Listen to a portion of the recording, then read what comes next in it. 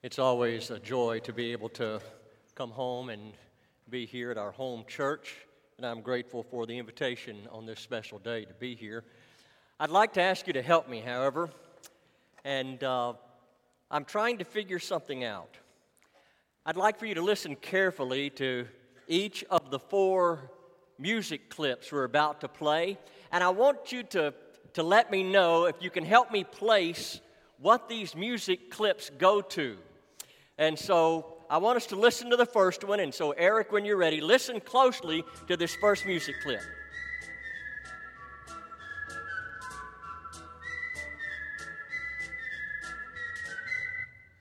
Okay, what theme does that go with?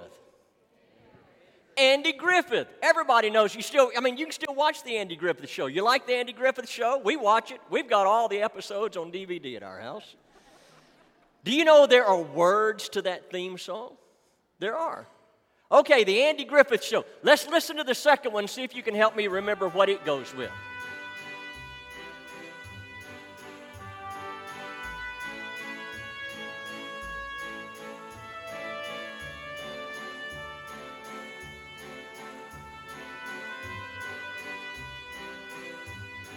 Okay, how many of you know what show that goes with? All right, what show does that go with?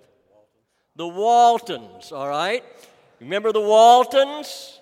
All right, we've got kind of a little multi-generational thing going on there. All right, now listen to this third clip. You're going to have to listen carefully, but to help me remember what show it goes with.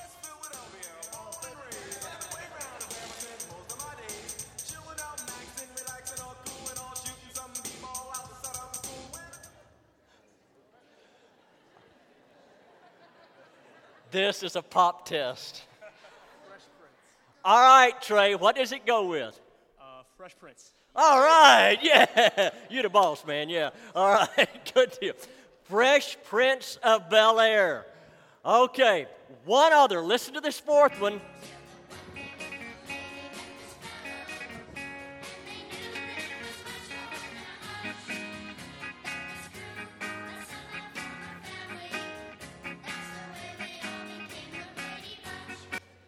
Some of you were singing along with it, weren't you? Okay, Bob, what show is that? Brady Bunch. All right, congratulations. Okay, now, are all of those shows alike? They're not, are they? I mean, we've got different generations, we've got different context, we've got single parent, we've got traditional, we've got blended.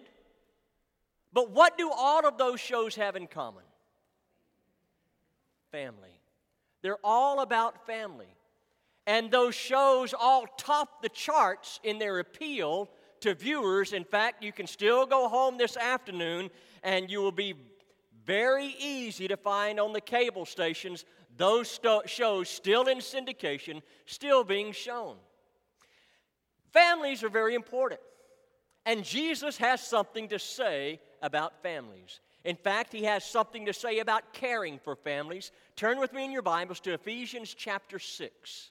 Ephesians chapter 6.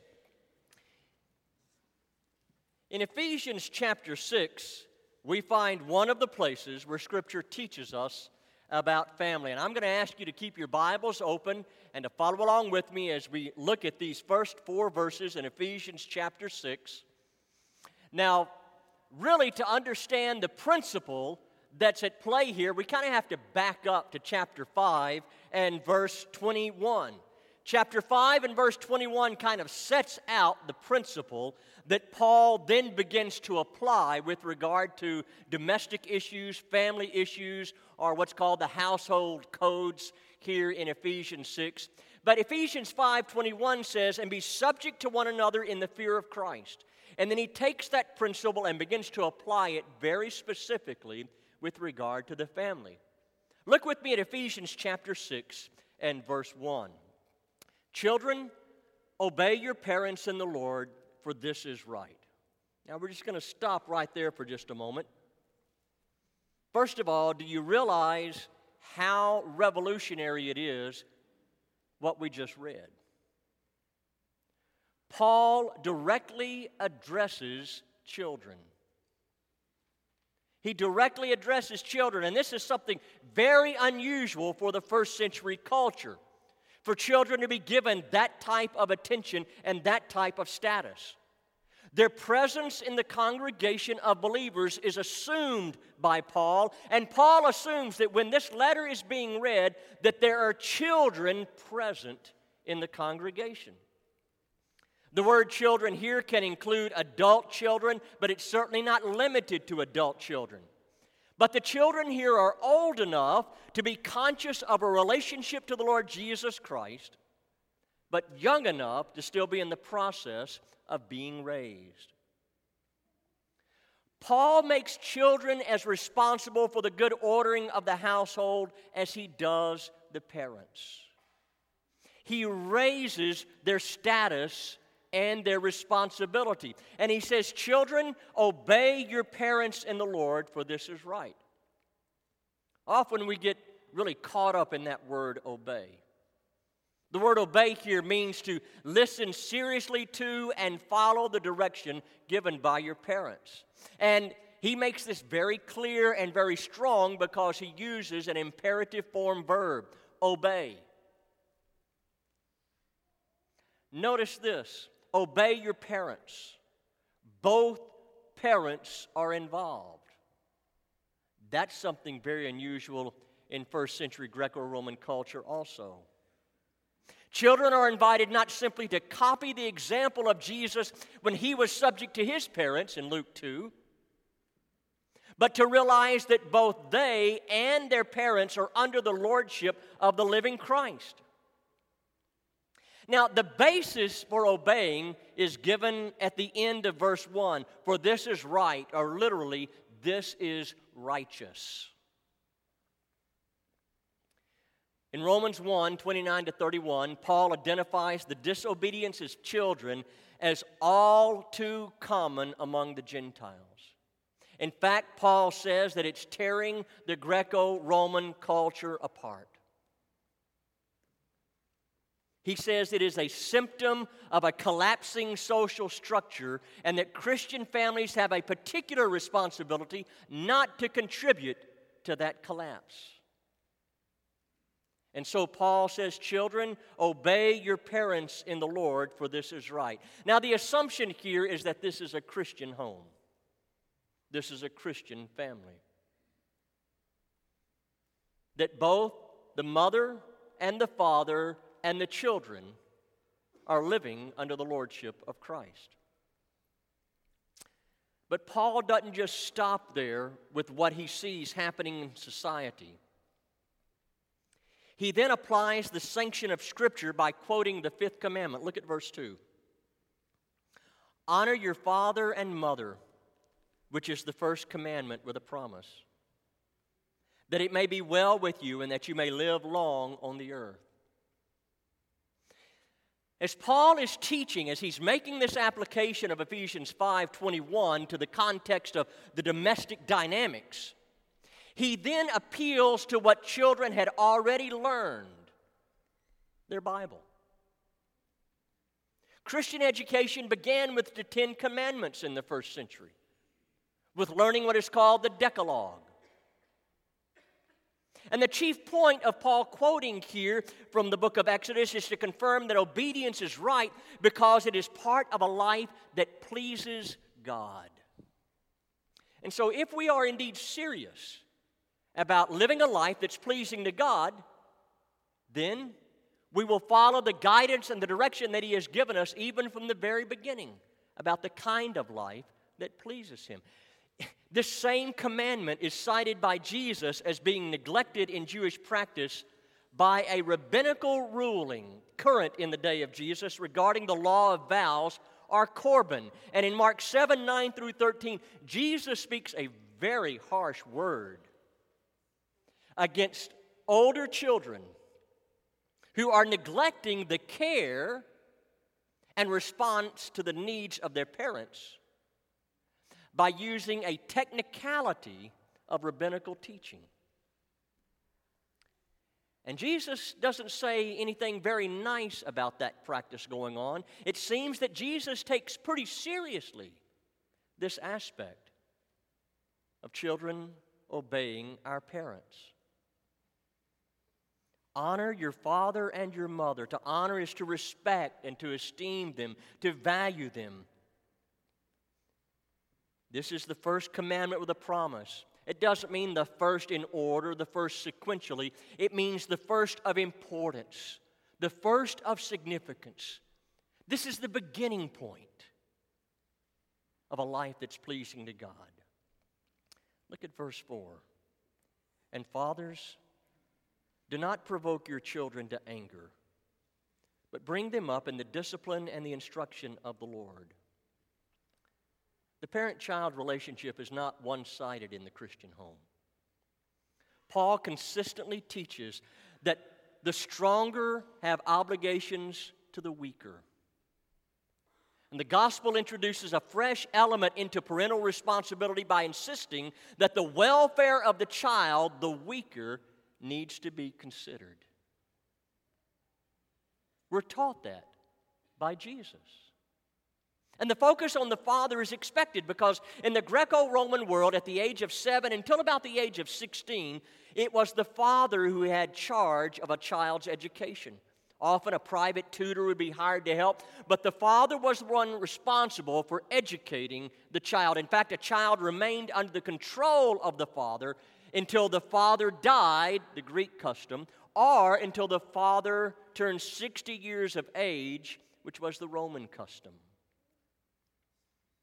So in a society where a father's authority was absolute, what Paul is teaching here in Ephesians 6 is revolutionary. Children, obey your parents in the Lord, for this is right. In contrast to what you see going on around you in society, honor your father and your mother, which is the commandment of primary significance, that it may be well with you and that you may live long on the earth. And fathers, do not provoke your children to anger. The parent is in as much need of proper behavior in relationship to a child as the child is to the parent. Teaching involves one remark about what is wrong for a parent to do and one remark about what is right for a parent to do. Look at what Paul says is wrong. Do not provoke your children to anger. Paul warns us against goading our children into a state of perpetual resentment. He's not thinking of extreme instances like disinheritance, but about the everyday tensions of family life in every one of our homes. We must not make unreasonable demands on children.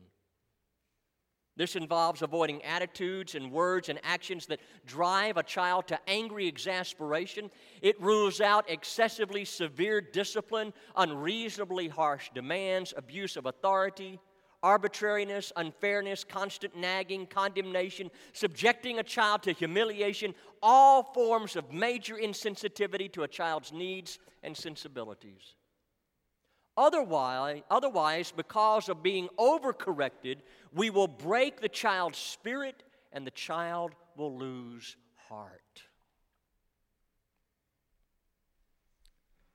So fathers, do not provoke your children to anger, but here's the positive. But bring them up in the discipline and instruction of the Lord. The training.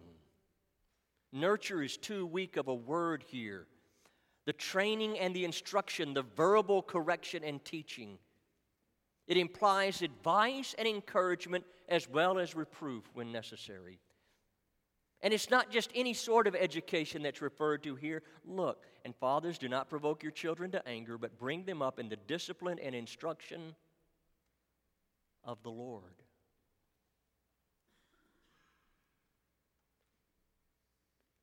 This is training in the kind of life that pleases God. Children are a heritage from the Lord. They are a gift. They are to be reared for Him. Now, I have a confession to make to you, okay? There was a major decision made in our home in the last 72 hours. It's been months coming. And I confess it to you both as confession and as a prayer request. our son finally decided where he's going to go to college. Yes, I know. Go ahead.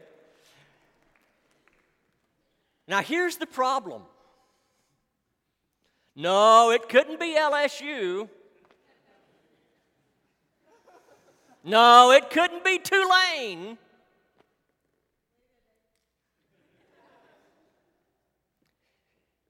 It's Alabama.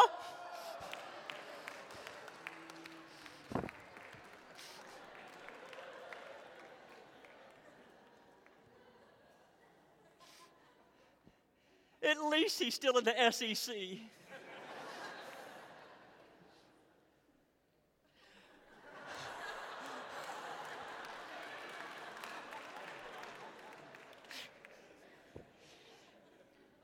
Here's the word of hope I try to take from this. We've prayed and hoped that our children be raised to be missionaries. We're sending him off as a missionary to Alabama. I still doubt whether anything crimson red will make it into the house, however. Alabama! Well, raising children up in the discipline and instruction of the Lord is raising them up following the example of Christ, with the Lord in view, putting into practice His way of living. Now, do you realize that it is amazing that Paul insists on children not being treated as mere property? If you know very much about the first century Greco-Roman culture, you understand that both wives and children in that culture were consistently, frequently treated as possessions. Look at what Paul is doing. He says children are not to be treated as property. They're to be treated with tenderness. They deserve respect. And it's a result of the gospel of Jesus Christ and how He treats us as sinners.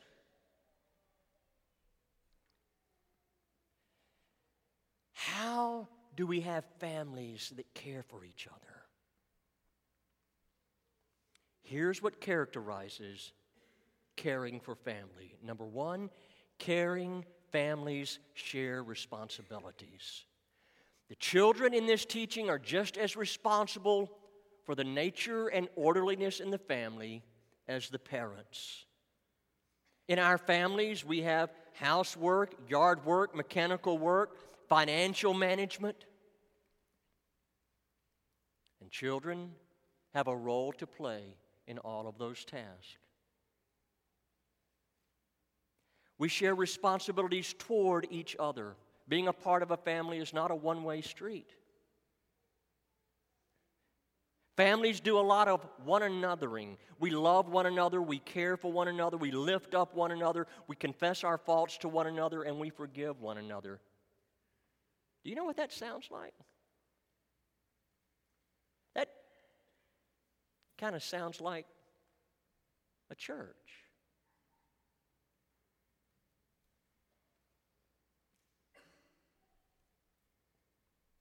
Do you realize we are a family here at First Baptist Church?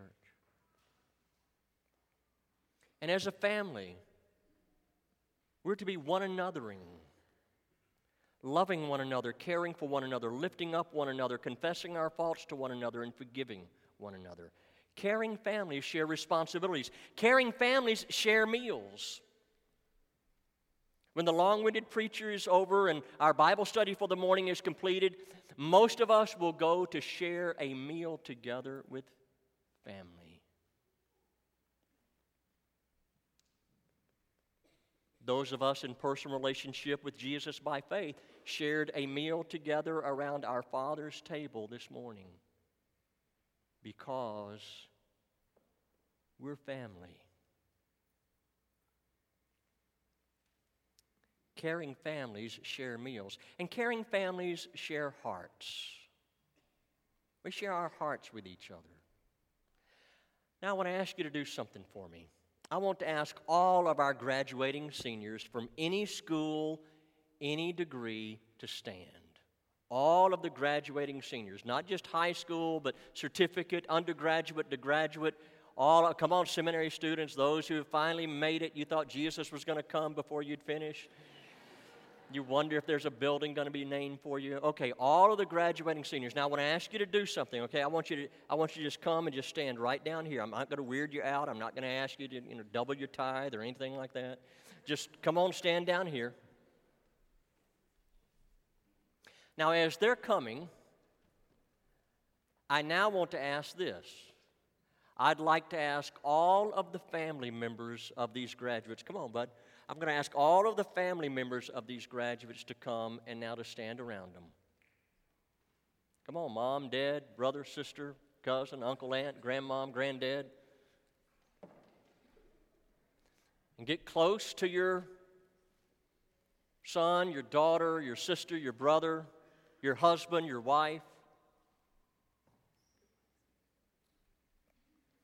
Pull in close. Come on, Trey, get on down here.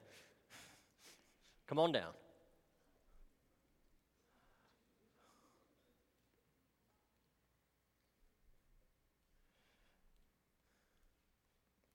Caring families share their hearts.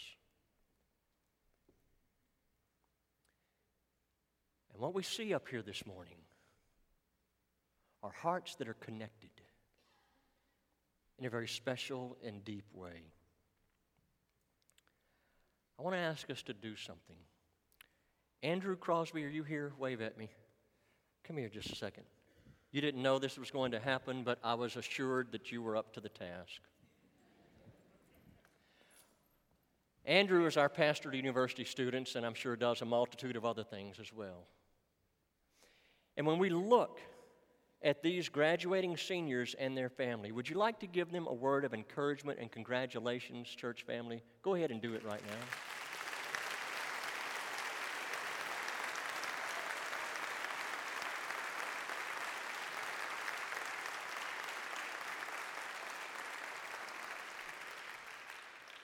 Andrew, I'm going to ask you to lead a brief word of prayer, of dedication, and celebration with regard to this major accomplishment in the lives of these members of our family known as First Baptist Church.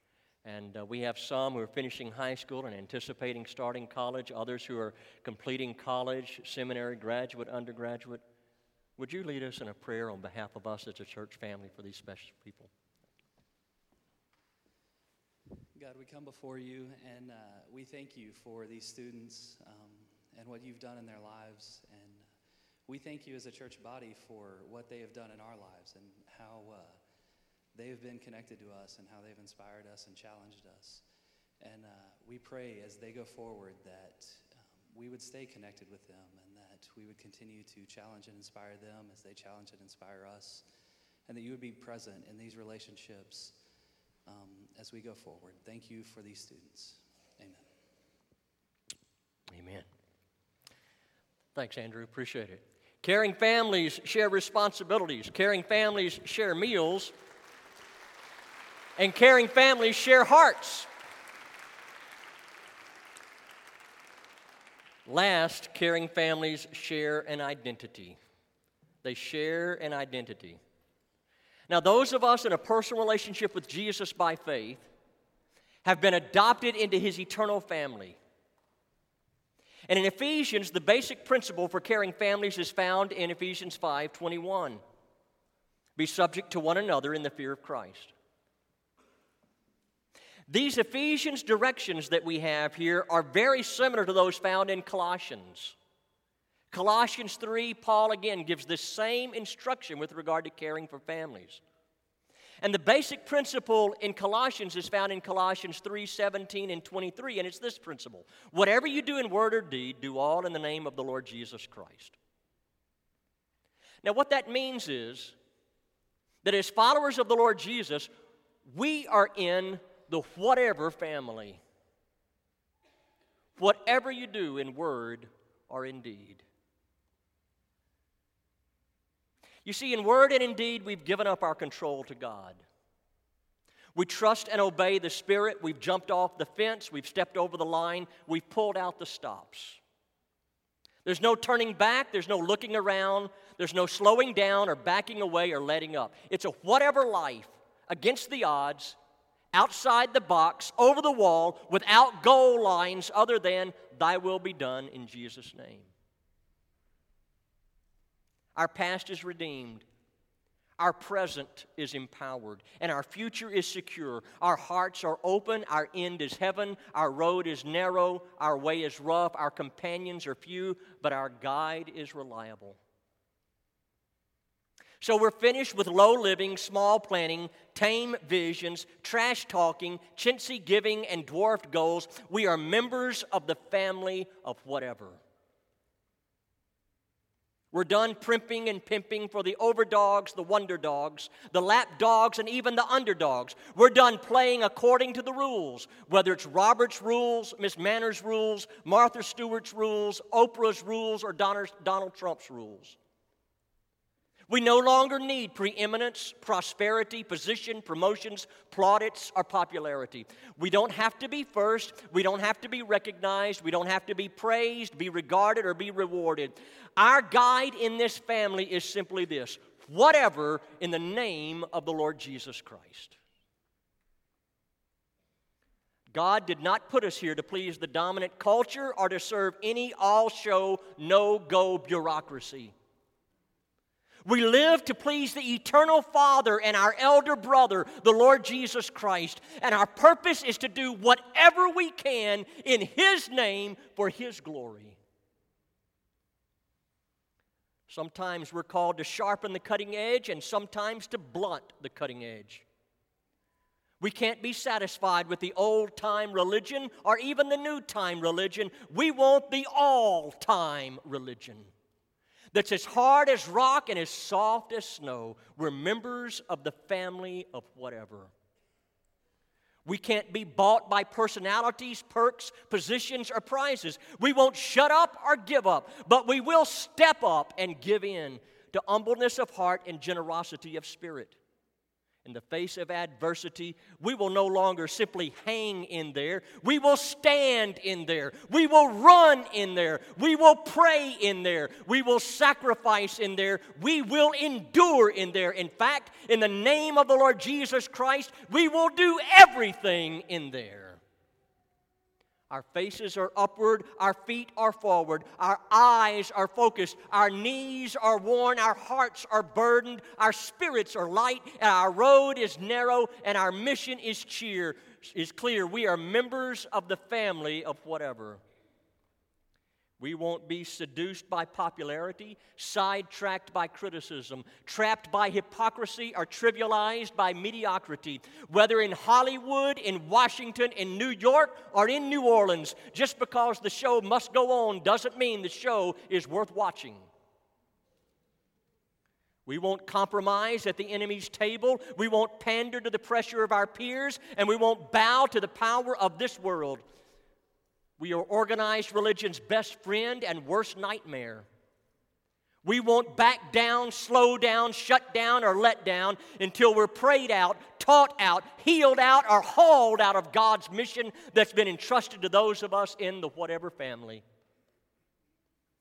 As participating members of the whatever family, our basic identity is as a caring family of the Lord Jesus Christ. In fact, as a loving, caring family who live in Christ.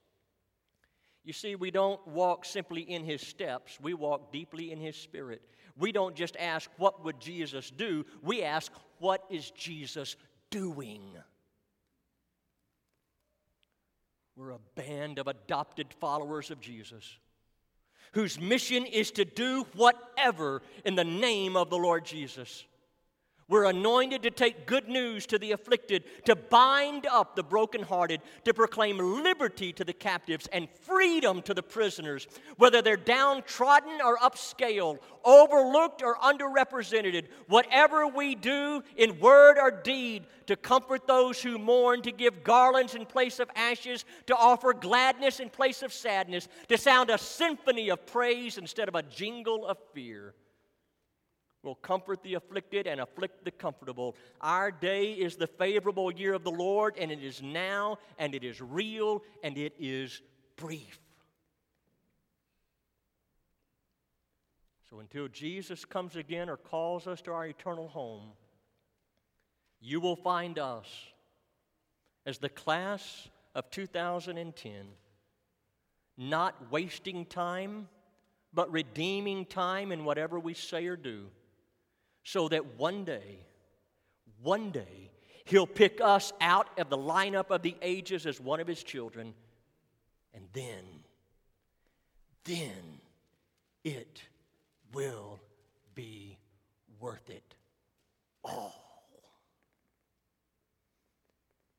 And we'll hear these words, the most precious words that a family member can ever hear. You're my beloved son. You're my beloved daughter, in whom I am well pleased. Well done, thou good and faithful member of the whatever family. Caring families share an identity, and it's more than just a last name. We are the whatever we do family in the name of the Lord Jesus. So what about you? Are you longing for a caring family this morning? A family on mission? A family with a purpose? A family that's safe?